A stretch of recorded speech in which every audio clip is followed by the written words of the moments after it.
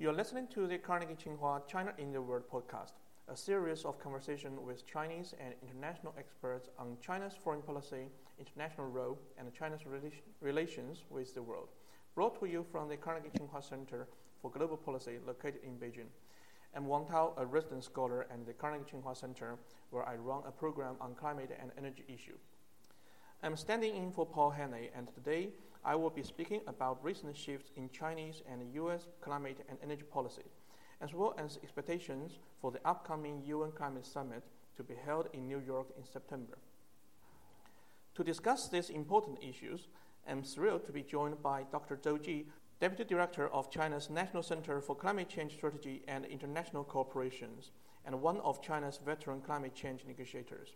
Welcome to the China in the World podcast, Dr. Zhou. It's a pleasure to have you here today. June was an important month for energy and climate issues, both in the United States and China. I would first like to talk to you a bit about what these policy shifts mean, and then move into a broader discussion about the upcoming UN Climate Summit in September. On June 2nd, President Barack Obama announced that the U.S. would restrict emissions from existing power plants, the single largest source of carbon pollution in the United States. The Environmental Protection Agency, EPA, has since proposed a set of guidelines found in the Clean Power Plan, which will cut carbon emissions from the power plants by 30% and would reduce the role of coal in generating electricity by 2030. Are these emissions cuts significant enough to signal other developed and developing countries to make formidable industry policies to tackle climate change? And do you think a 30% cut in the carbon emissions from the power sector is feasible? I should say I welcome President Obama's announcement on that, and also welcome EPA's guideline for the existing power plant to reduce, to control carbon emission. But I would also like to say this is something quite natural in my mind, given the energy independence, energy revolution in the United States in recent years, and also I believe, although this is absolutely a positive signal, but I do not believe 30% cut is a significant signal to other parties. I think we have higher expectations, but certainly given the power sectors, this is very good news, and given the shale gas, given the increase of the share of the non-coal fuel, I believe I do expect the U.S. can do more, but certainly power sector is not the only field for U.S. to set up more ambitious targets. But anyway, this is a very positive signal, and I do believe that's very, very feasible. Thank you. So you believe this is a positive signal, but you think U.S. has the capacity to do more than that? Yes, that's right. Okay. At the sixth round of the U.S.-China Strategic and Economic Dialogue in mid-June, a series of agreements were announced, including technology transfer between China's Huanan Group and Washington-based Summit Power Group to develop coal into a synthetic gas.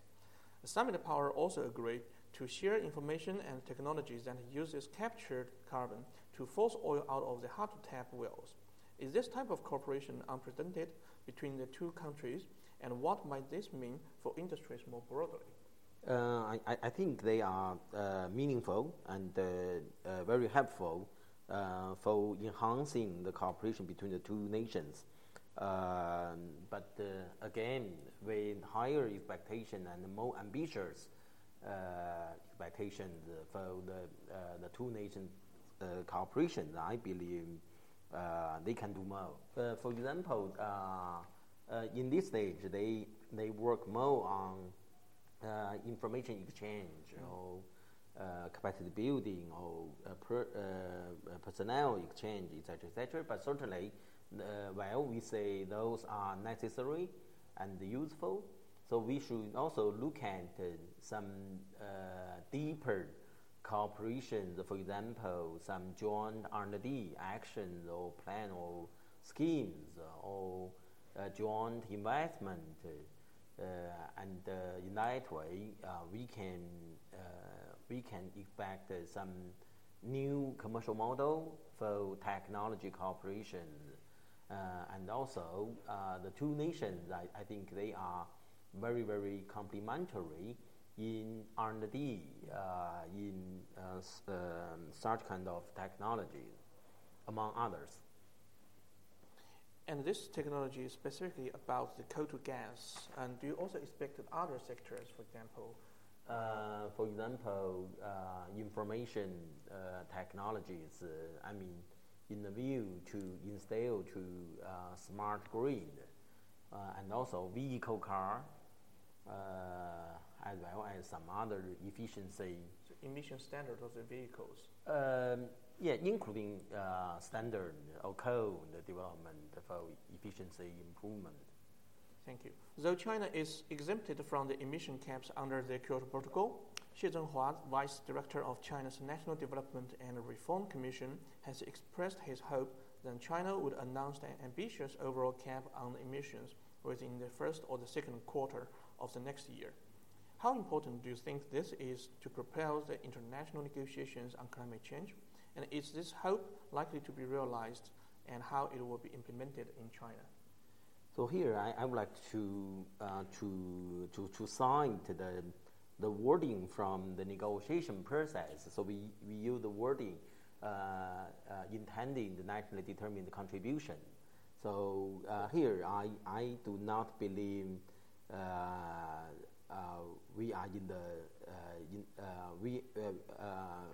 are in the time to say ambitious overall cap something, because there are a lot of indicators or a spectrum of indicators or forms to define nationally determined contribution.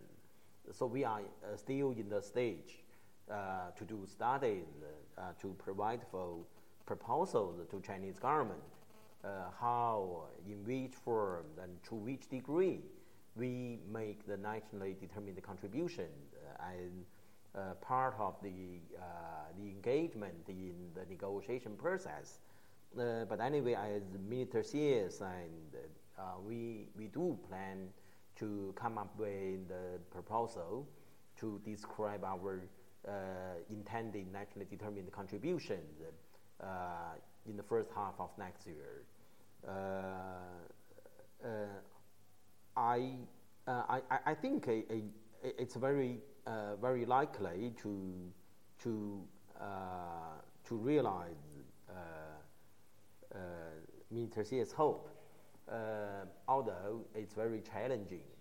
As you know, we need to do a lot of work, including, for example, scenario studies or some quantitative analysis, given lack of data, reliable data, etc., etc. And besides, I would like to invite the audience to be to be aware of the fact. Within China, we have a very diversified judgment and opinion on in which form, to which degree China can make the nationally determined contribution. And besides, because this is a collective action all over the world as a matter of a multilateral process, I would say some interaction between parties, especially between developed and developing countries, can also play some role to determine the contributions within the UN Convention's context. So that means if we can if we are sure some tangible and significant support in technologies and finance from developed countries will be available, we can make more ambitious targets for contribution to mitigation and adaptation. Thank you. So are you implying that there may not be an overall cap, but there will be intended national determined contributions as a target to be announced by China by the first half of next year? And this, to your understanding, will be an ambitious target? For the moment, I do not mean that. I mean everything's possible. I just mean for the moment we have a spectrum of options there, including overall cap, including intensity as a relative indicators, and so we have different options there. So now what we have to do is to compare advantage and disadvantages in terms of feasibility, in terms of cost benefit, in terms of how to maximize the co-benefit, what's the most effective options for China and also for the whole world. So we are still in the stage for studies on that. But certainly, overall cap is one of our options. It is under our consideration. Thank you. Despite these recent successes, progress in global climate negotiations has reached a stalemate over the past few years due to a deep split between the developed and developing countries in assuming responsibilities for emissions. However, this might be changing. German Chancellor Angela Merkel promised 750 million euros, which is about $1 billion, to the United Nations Green Climate Fund, designed to channel climate aid from industrialized countries to the developing nations. What kind of pressure does this pledge place on other developed countries? And how might this pledge influence developing countries to cooperate with industrialized nations on climate change policies? And do you expect the United States and China to join Germany in pledging aid to the UN Green Climate Fund? First of all, I would like to say I welcome the Chancellor Merkel's announcement on the provision of the financial contribution to GCF, Green Climate Fund. So this is very good news, good message. And but I headed to you the wording pressure on other developed countries. So I would say this should encourage other developed countries to take action as early as possible and as more as possible. But certainly, compared to the pledge made in Copenhagen and Cancun, 1 billion is still very small piece. But certainly, with the Chinese saying goes, so a long march should start from the first step. Yeah. So I regard that as the first step. But certainly, I also see there will be a long way to go for developed countries to implement their commitment or pledge in Copenhagen. So as you may remember clearly, the pledge is by 2020 there should be 100 billion to be raised to support developing countries' actions for mitigation and adaptation. Anyway, I do expect and encourage other developed countries to follow Germany's initiative and to design a very clear roadmap towards 2020 and to see how to implement, how to reach the pledge, the targets for financial support by 2020. 100 billion. 100 billion. But for the question you raised here, say, do we expect the United States and China to join Germany in pledging aid to the UN GCF. I should say this is not the right way to read the question, in my mind. Before I come back to this question, I would say within the UNFCCC context, financial contribution is only the commitment by developed countries according to the UNFCCC. So that means in this very specific context, the pledge on finance is only the burden is for developed countries. So it's not appropriate to put United States and China together here in this very specific, very important context. But I do expect the United States to join Germany in pledging aid to UN GCF. But certainly, to be honest, I think China is also under the consideration to take some appropriate manners to make some contribution. But this is something else. Not necessarily within this context, not necessarily for GCF. I think the negotiation is ongoing for the contribution to GCF. But I would say it would be nice to see developed country to take lead and take earlier action or steps to operationalize GCF. For the moment, the mechanism is there, the body is there, but the substantial progress should be financial flow into the GCF and flow out to developing countries as early as possible. So having said that, China had made some contributions in other contexts like South-South cooperation. So not in the GCF? Not in the GCF. But that also depends on the progress made by developed countries as a first step, as a leading role to make GCF available. To make finance available from GCF.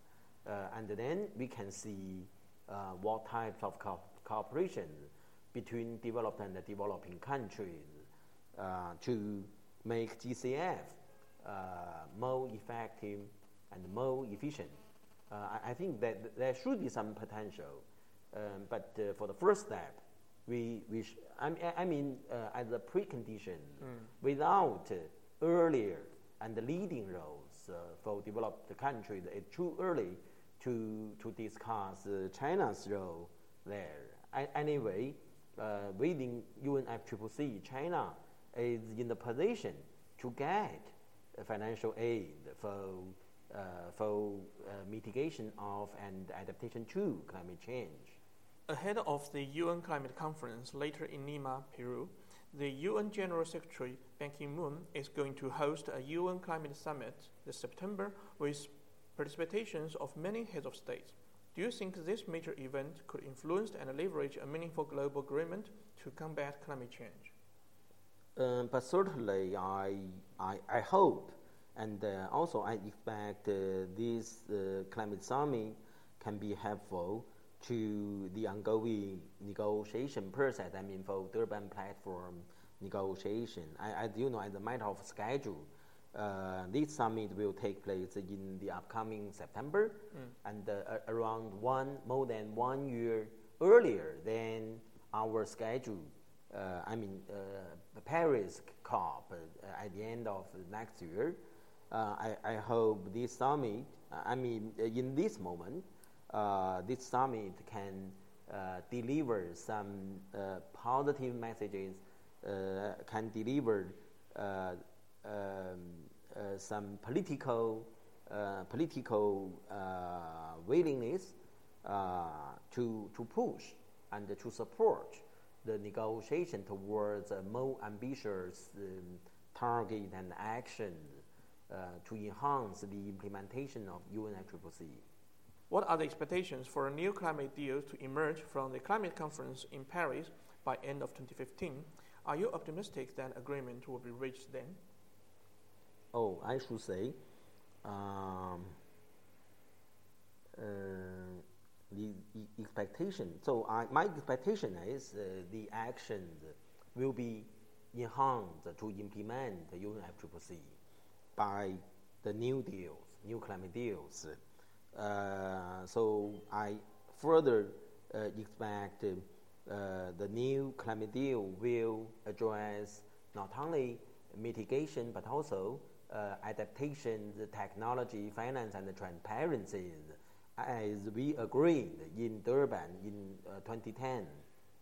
And also, the nationally determined contribution should reflect the principles and the provisions of the UNFCCC.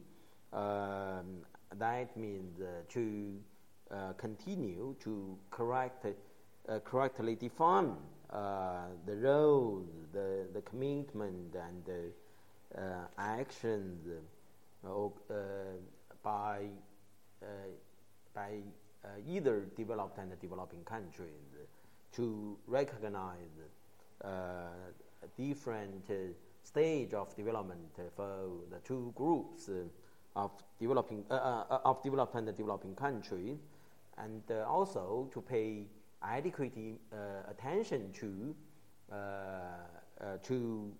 the circumstances of developing countries. In developing countries, that means development or sustainable development will continue to be the prioritized strategic and policy goals for them. And I would also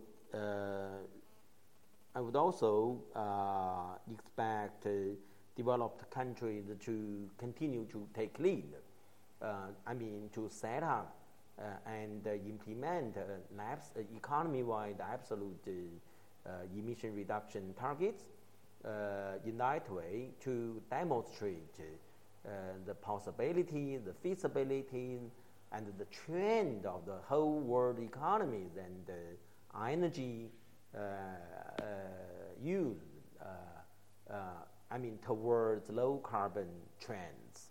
And in that way, developing countries can be encouraged by this kind of leading role from developed countries, and also by their financial and technological aid, and in the view to shift their development path from conventional development pathway to low carbon pathways.